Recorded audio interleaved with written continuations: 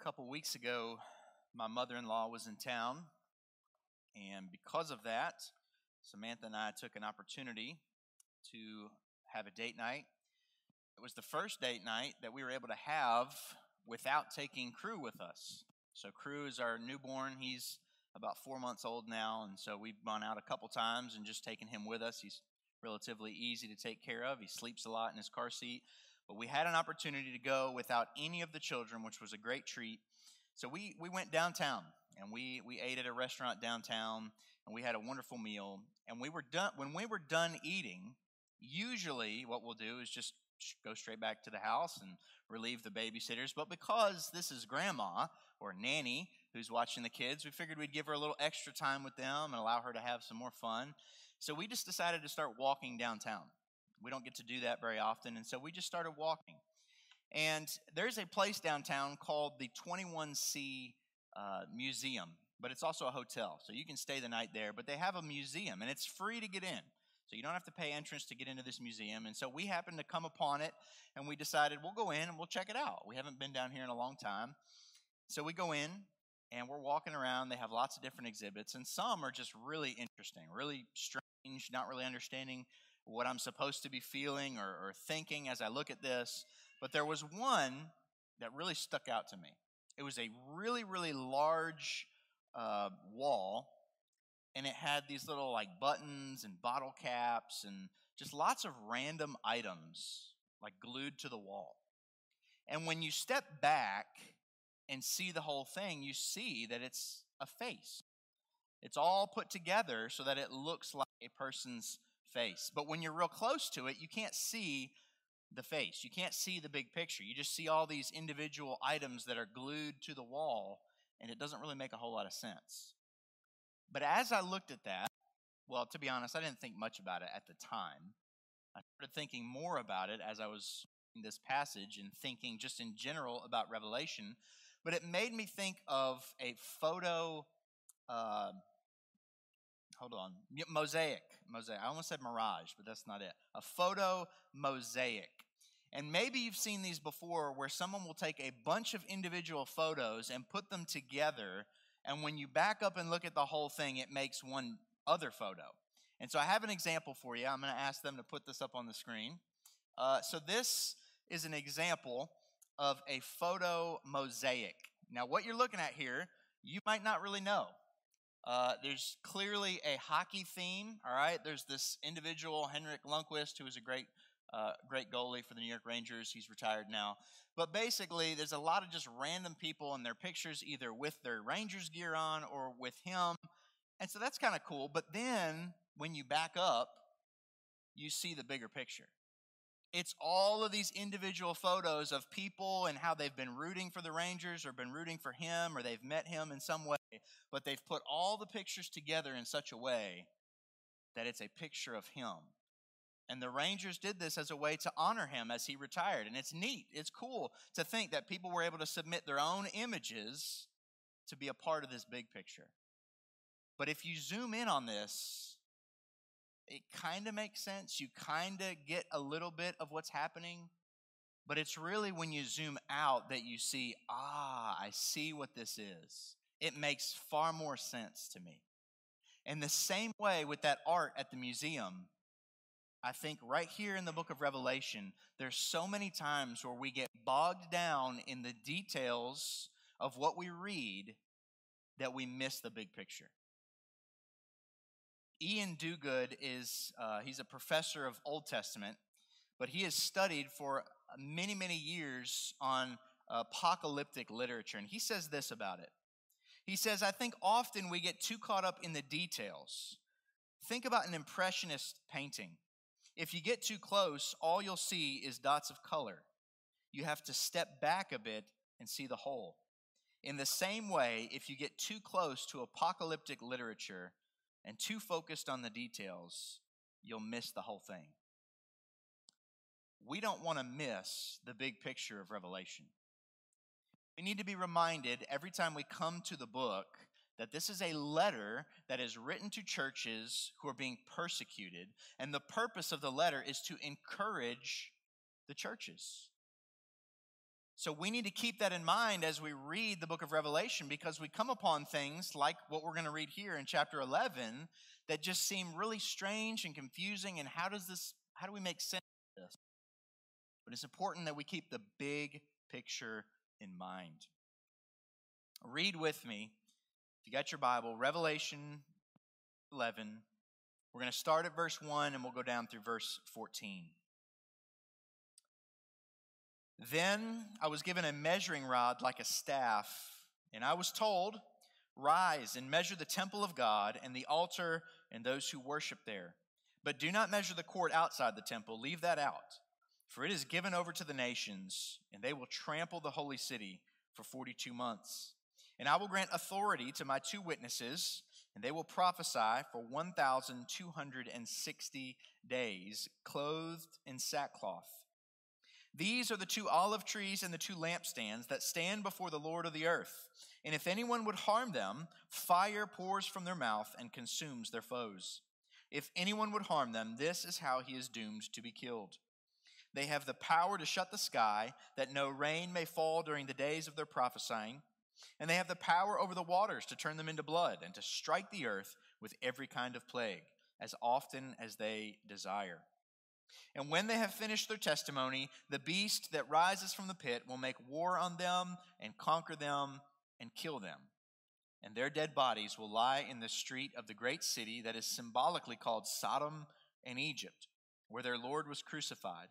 For 3.5 days, some of the peoples and tribes and languages and nations will gaze at their dead bodies and refuse to let them be placed in a tomb. And those who dwell on the earth will rejoice over them and make merry and exchange presents, because these 2 prophets had been a torment to those who dwell on the earth. But after the 3.5 days, a breath of life from God entered them, and they stood up on their feet, and great fear fell on those who saw them. Then they heard a loud voice from heaven saying to them, "Come up here." And they went up into heaven in a cloud, and their enemies watched them. And at that hour there was a great earthquake, and 1/10 of the city fell. 7,000 people were killed in the earthquake, and the rest were terrified and gave glory to the God of heaven. The second woe has passed. Behold, the third woe is soon to come. Like I said, there are some things here in the book of Revelation that are odd, that are strange, and that we really need to look deeply at to make sense of. To remind us that the context of where we find this passage is right before the 7th trumpet is blown. So going back a little bit, you'll see that we've seen the first 6 trumpets are blown. And there's this pattern in Revelation, Josh mentioned this last week, that there are 7 seals, and then there are 7 trumpets, and then there are 7 bowls. And the first of the 6 are all opened or broken or poured out or blown, whatever it is, in relatively short order. And then there's an interlude, and then the final one. And you see this with all the different things. You see this with the seals.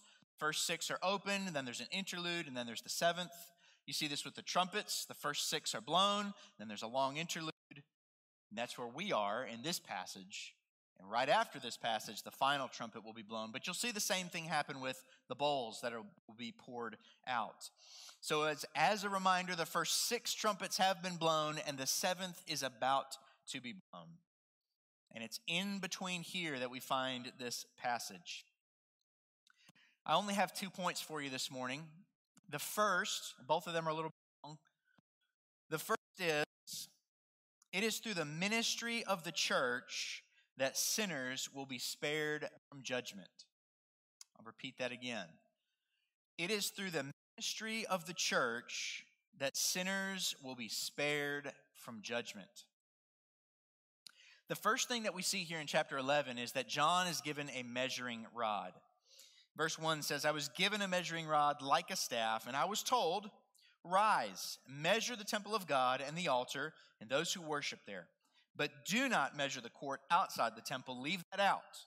For it is given over to the nations, and they will trample the holy city for 42 months.'" So the first thing we see is that John is given this measuring stick in order to measure the temple of God.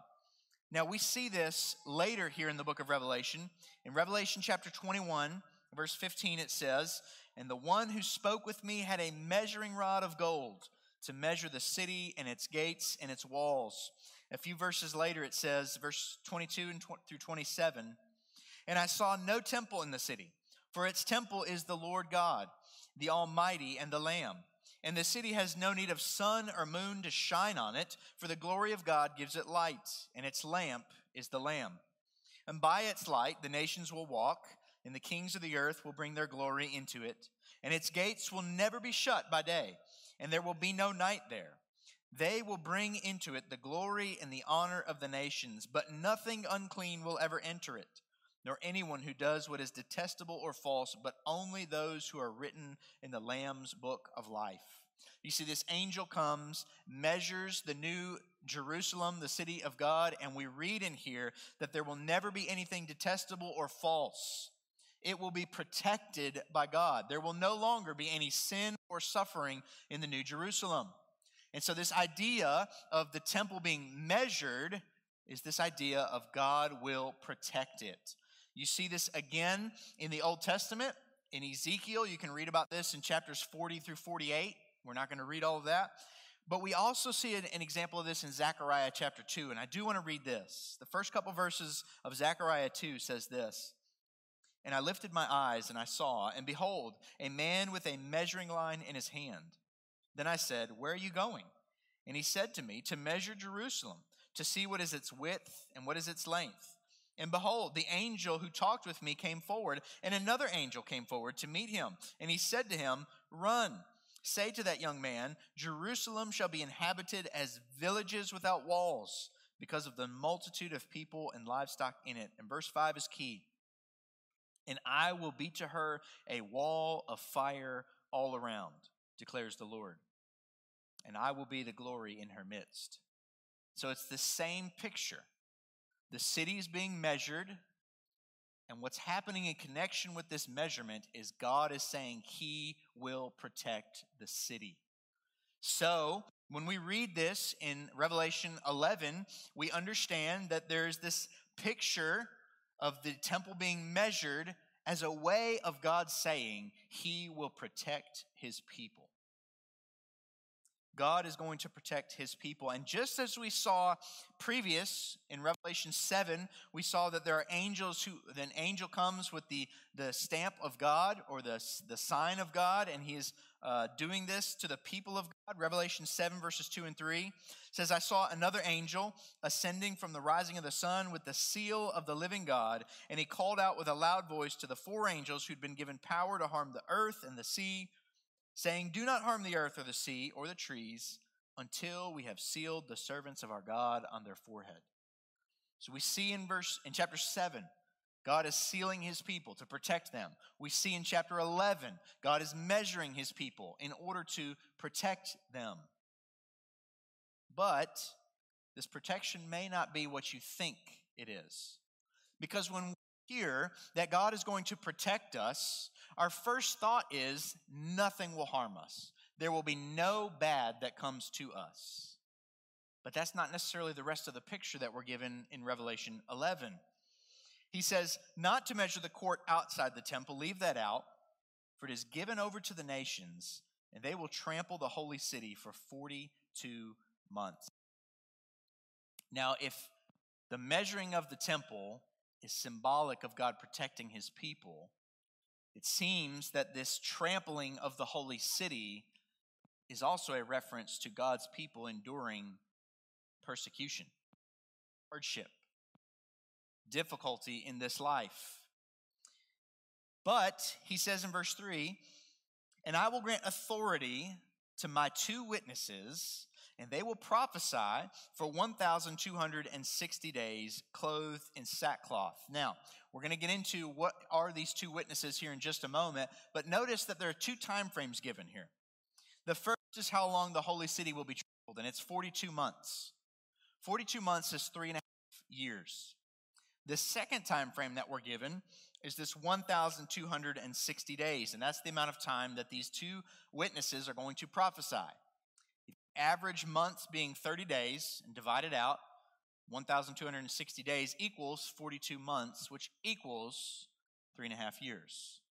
So it seems that the time of the holy city being trampled, or God's people experiencing persecution, coincides. It's the same amount of time with the amount of time that these witnesses are going to be prophesying. One thought as to why they're measured in different ways is when we think back on like World War II, for instance, we talk about the years that World War II occurred. We don't talk about how many days it lasted. We talk about, well, it lasted a couple years, right? The early 1940s. But when you think about prophesying or preaching or being evangelistic, that is something that happens on a daily basis. This is something that should be done regularly, each and every day of our lives. So it seems the trampling is referred to as, oh, that's just that general, the trampling that's going to happen is the bad thing, and it's going to last for quite a while.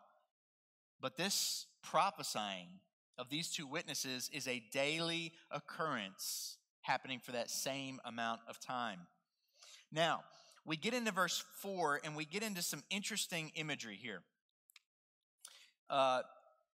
Verse 4 starts by saying, these, so it's referring to the two witnesses, are the two olive trees and the two lampstands that stand before the Lord of the earth.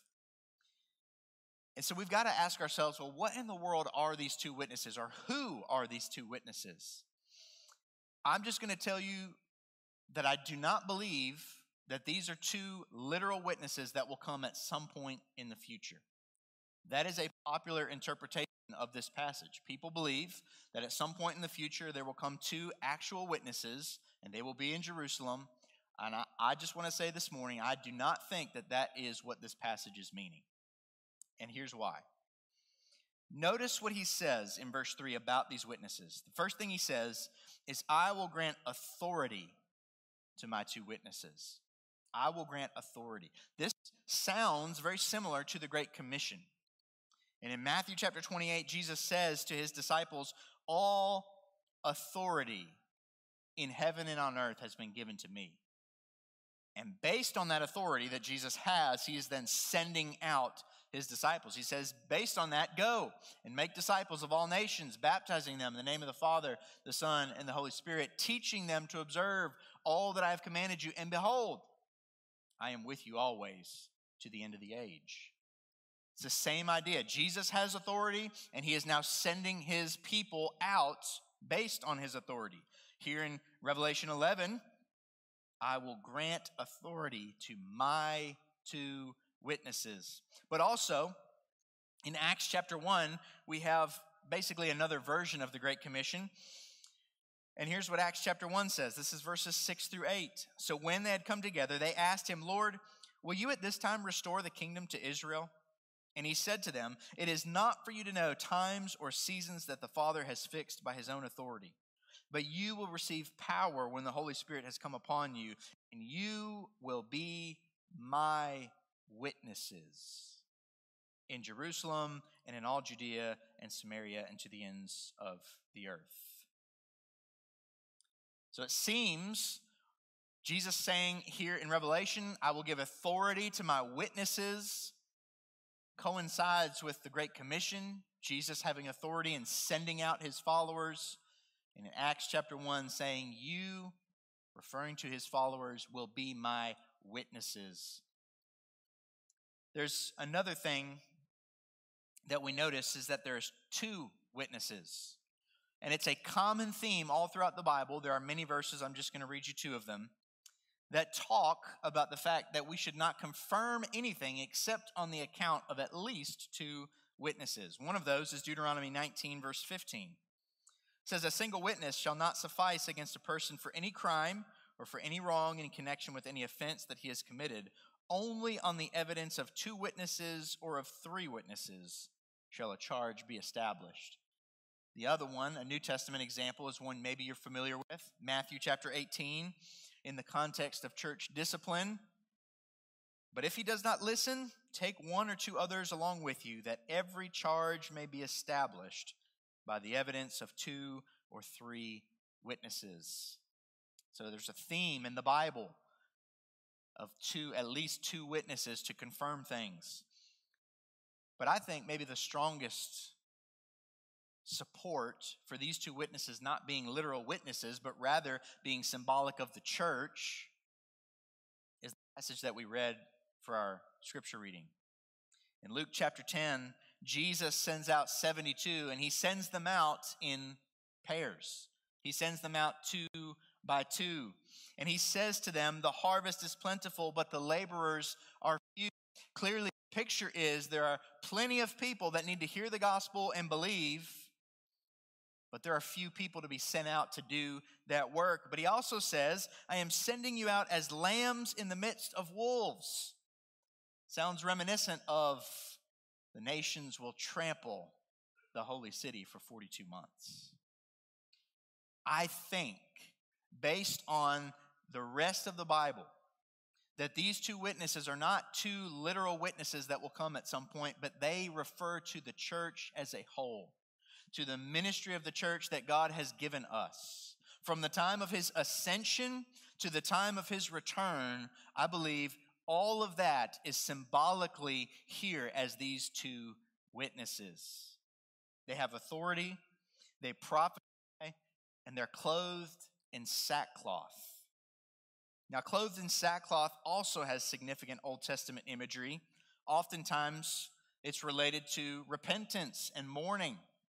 You see this oftentimes in the Bible. When someone is confronted with their sin, they respond with repentance, and they will put on sackcloth, because the message that these witnesses are bringing to a lost and dying world is one of judgment, and to escape judgment, you must repent. That's the message of these witnesses. But verse 4 continues, and now we have this image of these 2 olive trees and 2 lampstands. Again, there are 4 things mentioned here. They are Old Testament references. We don't have time to look deeply at all of them, but I just want to mention to you what they are.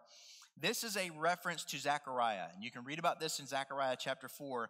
But basically what's happening is Zechariah receives a vision in which 2 olive trees are on each side of a golden lampstand.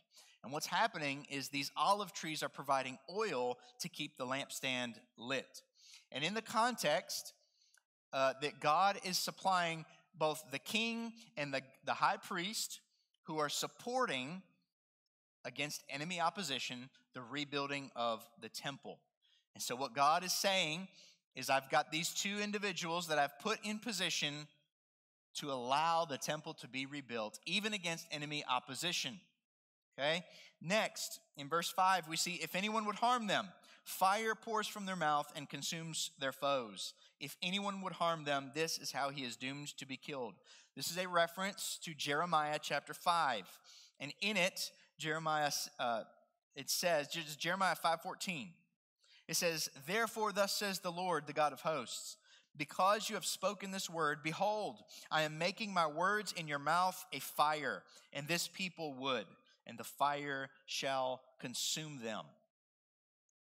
Next, in verse 6, we see they have the power to shut the sky, that no rain may fall during the days of their prophesying. This is clearly a reference to Elijah and the prophets of Baal. You can read about this in 1 Kings chapter 17. And the book of James actually refers to this and summarizes it by saying, Elijah was a man with a nature like ours. He prayed fervently that it might not rain. And for 3 years and 6 months, have we heard that before? It did not rain on the earth. And then he prayed again, and heaven gave rain, and the earth bore its fruit.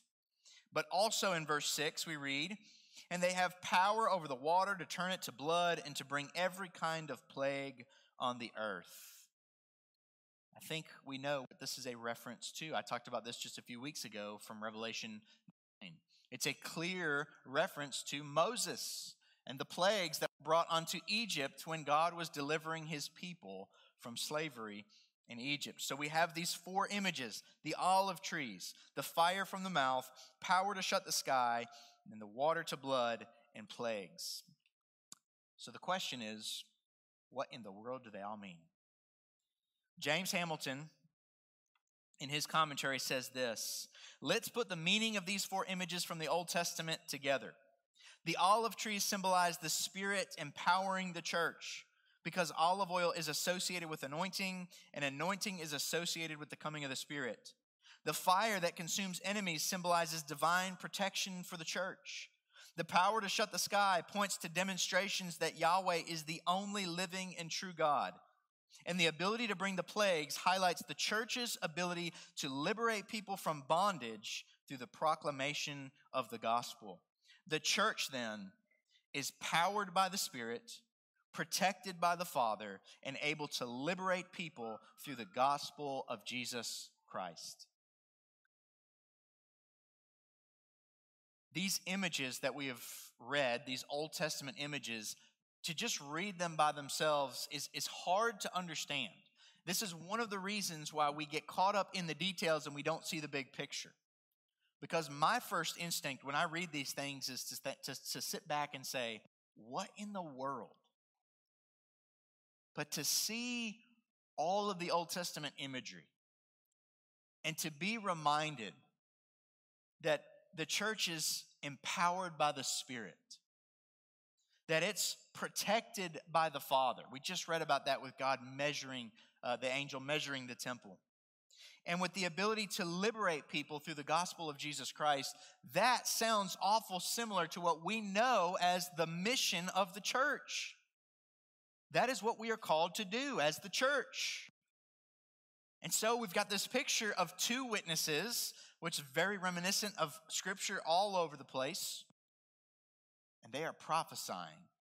And as they do, they are facing opposition. They are facing persecution. And we can look at the church all around the world, even today, and we see that there are countries that hate Christianity. There are countries that absolutely despise God and anything related to Him. There are countries where if you are found out to be a believer, you will be imprisoned, if not put to death. There are countries where missionaries have been found out to be believers, and they are kicked out of the country and never allowed to return. There is strong opposition to God, to His people, to the mission that He has given His followers to do. And I believe what we're seeing here in Revelation 11 is a picture of exactly that. Jesus Himself told His disciples in John, He said, if the world hates you, know that it has hated me before it hated you. If you were of the world would love you as its own. But because you are not of the world, because I chose you out of the world, therefore the world hates you. Remember the word that I said to you, a servant is not greater than his master. If they persecuted me, they will also persecute you. It seems that this protection that God gives us may not be the protection that we want it to be. Because oftentimes when we think about persecution, we think about hardship, what we want is a promise that that will never come to me. What we want is a promise that that will never affect me. But that's not what the Bible promises, and that's not what God promises. We need to remember that we are sent out by Jesus, lambs in the midst of wolves. We need to remember that we are not a club. We don't put our dues in the offering plate, and that's how we continue our membership. We are a church. We are people bought by the blood of Jesus, and we are then sent out by Him to be witnesses to Him to a lost and dying world that is hostile to us.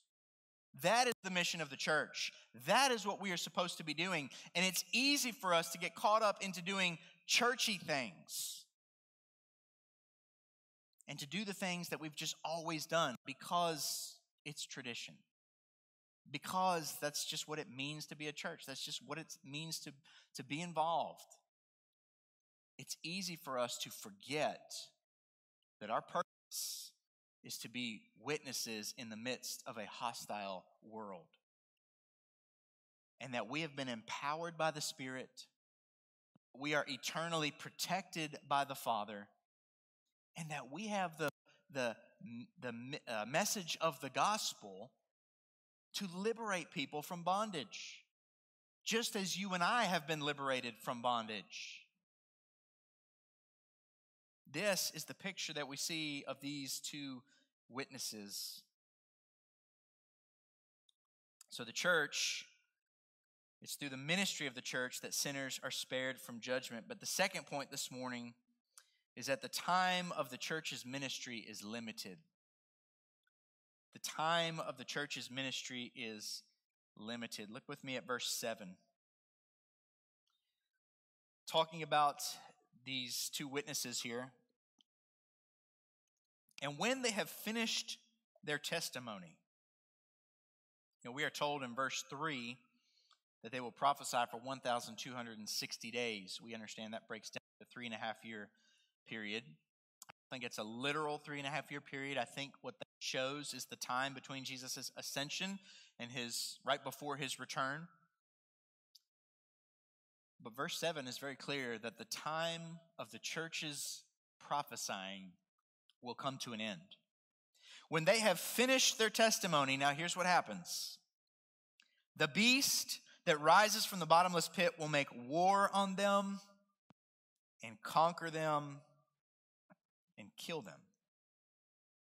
And their dead bodies will lie in the street of that great city that is symbolically called Sodom and Egypt, where their Lord was crucified. Now, I don't know about you, but that doesn't sound a whole lot like conquering to me. When you go back to the letters, Jesus says in every single one of them, to the one who conquers, I will grant to sit with me on my throne. To the one who conquers, I will give him the secret manna from heaven. To the one who conquers, I will make him a pillar in the house of my God. You can go back to the letter, chapters 2 and 3, and read that. It doesn't sound to me like being slain and killed by the beast is conquering. One of the things we need to keep in mind is that the way that we think about conquering and victory is not always the way the Bible describes conquering and victory. When we think about conquering and victory, I think about the New York Mets winning the last game of the season. That's victory, right? You've won the World Series. You're the champs of the entire baseball league. Still waiting for that to happen in my lifetime. But that's how we think of victory, is that we are seen clearly by everyone looking as the victor. But here in this image, a beast rises from the bottomless pit and conquers the saints, conquers these witnesses and kills them. And they lay dead in the street. Now, it says that great city, symbolically called Sodom in Egypt, where their Lord was crucified. We need to understand, why is this city referred to as Sodom in Egypt? James Hamilton continues in his commentary and says, identifying Jerusalem with Sodom associates Jerusalem with an adulterous city that came under God's judgment. And identifying Jerusalem with Egypt associates it with a country that enslaved the people of God, from which God delivered his people. This is a symbolic or spiritual identification. Jerusalem is not literally Sodom and Egypt, but Jerusalem has come to play a role in God's purpose that is similar to the role played by Sodom and Egypt. Places judged by God, places from which the people of God were delivered through judgment. Notice how much the world hates the church. Look with me at verse 9 and following. For 3.5 days, some of the peoples and tribes and languages and nations will gaze at their dead bodies and refuse to let them be placed in a tomb. And those who dwell on the earth will rejoice over them and make merry and exchange presents, because these two prophets had been a torment to those who dwell on the earth. Now, I don't know how many funerals you've been to, but I've never been to one where people are cheering and giving presents. Usually we do not associate death with cheerful things. But yet the death of these two witnesses is causing the world to celebrate. This is how much the world hates God and hates God's people. In Psalm 2, we read that the nations rage and the peoples plot in vain against the Lord and his anointed, saying, let us burst their bonds apart. See, Psalm 2 reminds us that the world hates God and hates his people. But 2 also says that the Lord sits in heaven and he laughs. Because all the efforts of the kings of the earth, all the efforts of the nations to destroy God and his people will not work. They will be thwarted. And what we see here is in verse 11, but after 3.5 days, a breath of life from God entered them, and they stood up on their feet, and great fear fell on those who saw them. And then they heard a loud voice from heaven saying, come up here. And their enemies watched them. You see, the picture does not end with the beast killing the witnesses. The picture ends with after 3.5 days, which should remind us of Jesus, our Lord, who was in the tomb for 3 days, that after 3 days, Jesus was raised from the dead, and after 3.5 days, these witnesses who appeared to be dead in the streets will receive a breath of life from God himself, and they will return to life. You see, this protection that we are promised, both in chapter 7 about being sealed by God on the forehead and being measured by God here in chapter 11, this protection does not refer to you and I not facing any hardship or struggle or even death in this life. It refers to the ultimate death, the second death. You and I, as followers of Christ, will not be harmed by the second death. You see, the beast looks victorious here. It looks like the beast is the one who conquers. But the reality is, just as Jesus was raised from the dead, you and I can know that we also will be raised to new life. We will be more than conquerors through him who loves us. In verse 13, and at that hour there was a great earthquake, and a tenth of the city fell. 7,000 people were killed, and the rest were terrified and gave glory to the God of heaven. Just because they gave glory to the God of heaven does not mean they repented and believed. You look back at King Nebuchadnezzar, he gives glory to God over and over again, but is not believing. You see, the world or the nations who thought that they had victory over God and his anointed are realizing their defeat. They are realizing that all their efforts to destroy God, to destroy his people, they have failed. They have fallen short because God is victorious. The church will be victorious. We need to know that. We need to be reminded of that because we need to zoom out sometimes because we get so focused on 2022 and all the things that are going on and these things that we got going on over here and these programs that we're trying to do and these Bible studies that we're trying to get people to. We get so bogged down in the daily routine that we forget the big picture. That, hey, even if we face opposition in this world and we are put to death for what we believe, that does not mean that we didn't conquer. Conquering is keeping our eyes on the Lamb. Conquering is being faithful even unto death. To the church of Smyrna, Jesus wrote, Satan is about to throw some of you in prison, and you will have tribulation for a short time. But Jesus will deliver us from that. Even if it costs us our life, we are conquerors. So we can say with the Apostle Paul this morning from Romans chapter 8, maybe one of the most amazing, wonderful passages of Scripture in the whole Bible. Who shall separate us from the love of God in Christ? Shall tribulation or distress or persecution, famine or nakedness or danger or sword?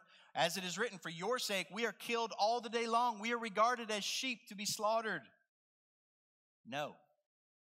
In all these things, we are more than conquerors through him who loved us. For I am sure that neither death, nor life, nor angels, nor rulers, nor things present, nor things to come, nor height, nor depth, nor anything else in all creation will be able to separate us from the love of God in Christ Jesus our Lord. Amen. This picture of these two witnesses is meant to show us a picture of the church. Us, right now. And to conquer does not mean that we sit on a top of a pile of bodies and say, yes, we did it. Sometimes conquering means laying down our lives for the sake of trusting Jesus. Jesus said, they've hated me, they're going to hate you too. But Jesus has sealed his people. Jesus has measured his people. He will protect his people. We have nothing to fear because we know that God will take care of us. We know that we do not need to fear the second death. God will save us. And as we are confident about that, it empowers us to go as lambs in the midst of wolves. It empowers us to go take this message of reconciliation, because what we know is judgment is coming. The seventh trumpet is about to be blown, and when it is, that's the end. There are no more chances for repentance. Let's be a true church. Let's be reminded that our focus is to reconcile sinners to a holy God. That's what's happened with us. Let's take that message to the world. God, we thank you so much for this vision in Revelation chapter 11. And God, I pray that this would be a helpful passage for us to see that you have given your church the power of the Spirit, the protection of the Father, and the message of reconciliation through the gospel of Jesus Christ. I pray that you would strengthen us, empower us, that as we see this big picture, that we would be reminded that conquering may look different from what we anticipate. But we know you are faithful. We know you are trustworthy. We know that our lives are in your hands. So God, we pray that you would use us. Use us as your church to bring the gospel to many people. That many people would come to faith in Jesus because we were faithful to proclaim it. God, thank you for this picture. We ask your blessing on our study as we continue to go through the book of Revelation. These are heavy truths that we read, but we are thankful that you've revealed them to us. We pray these things in Jesus' name. Amen.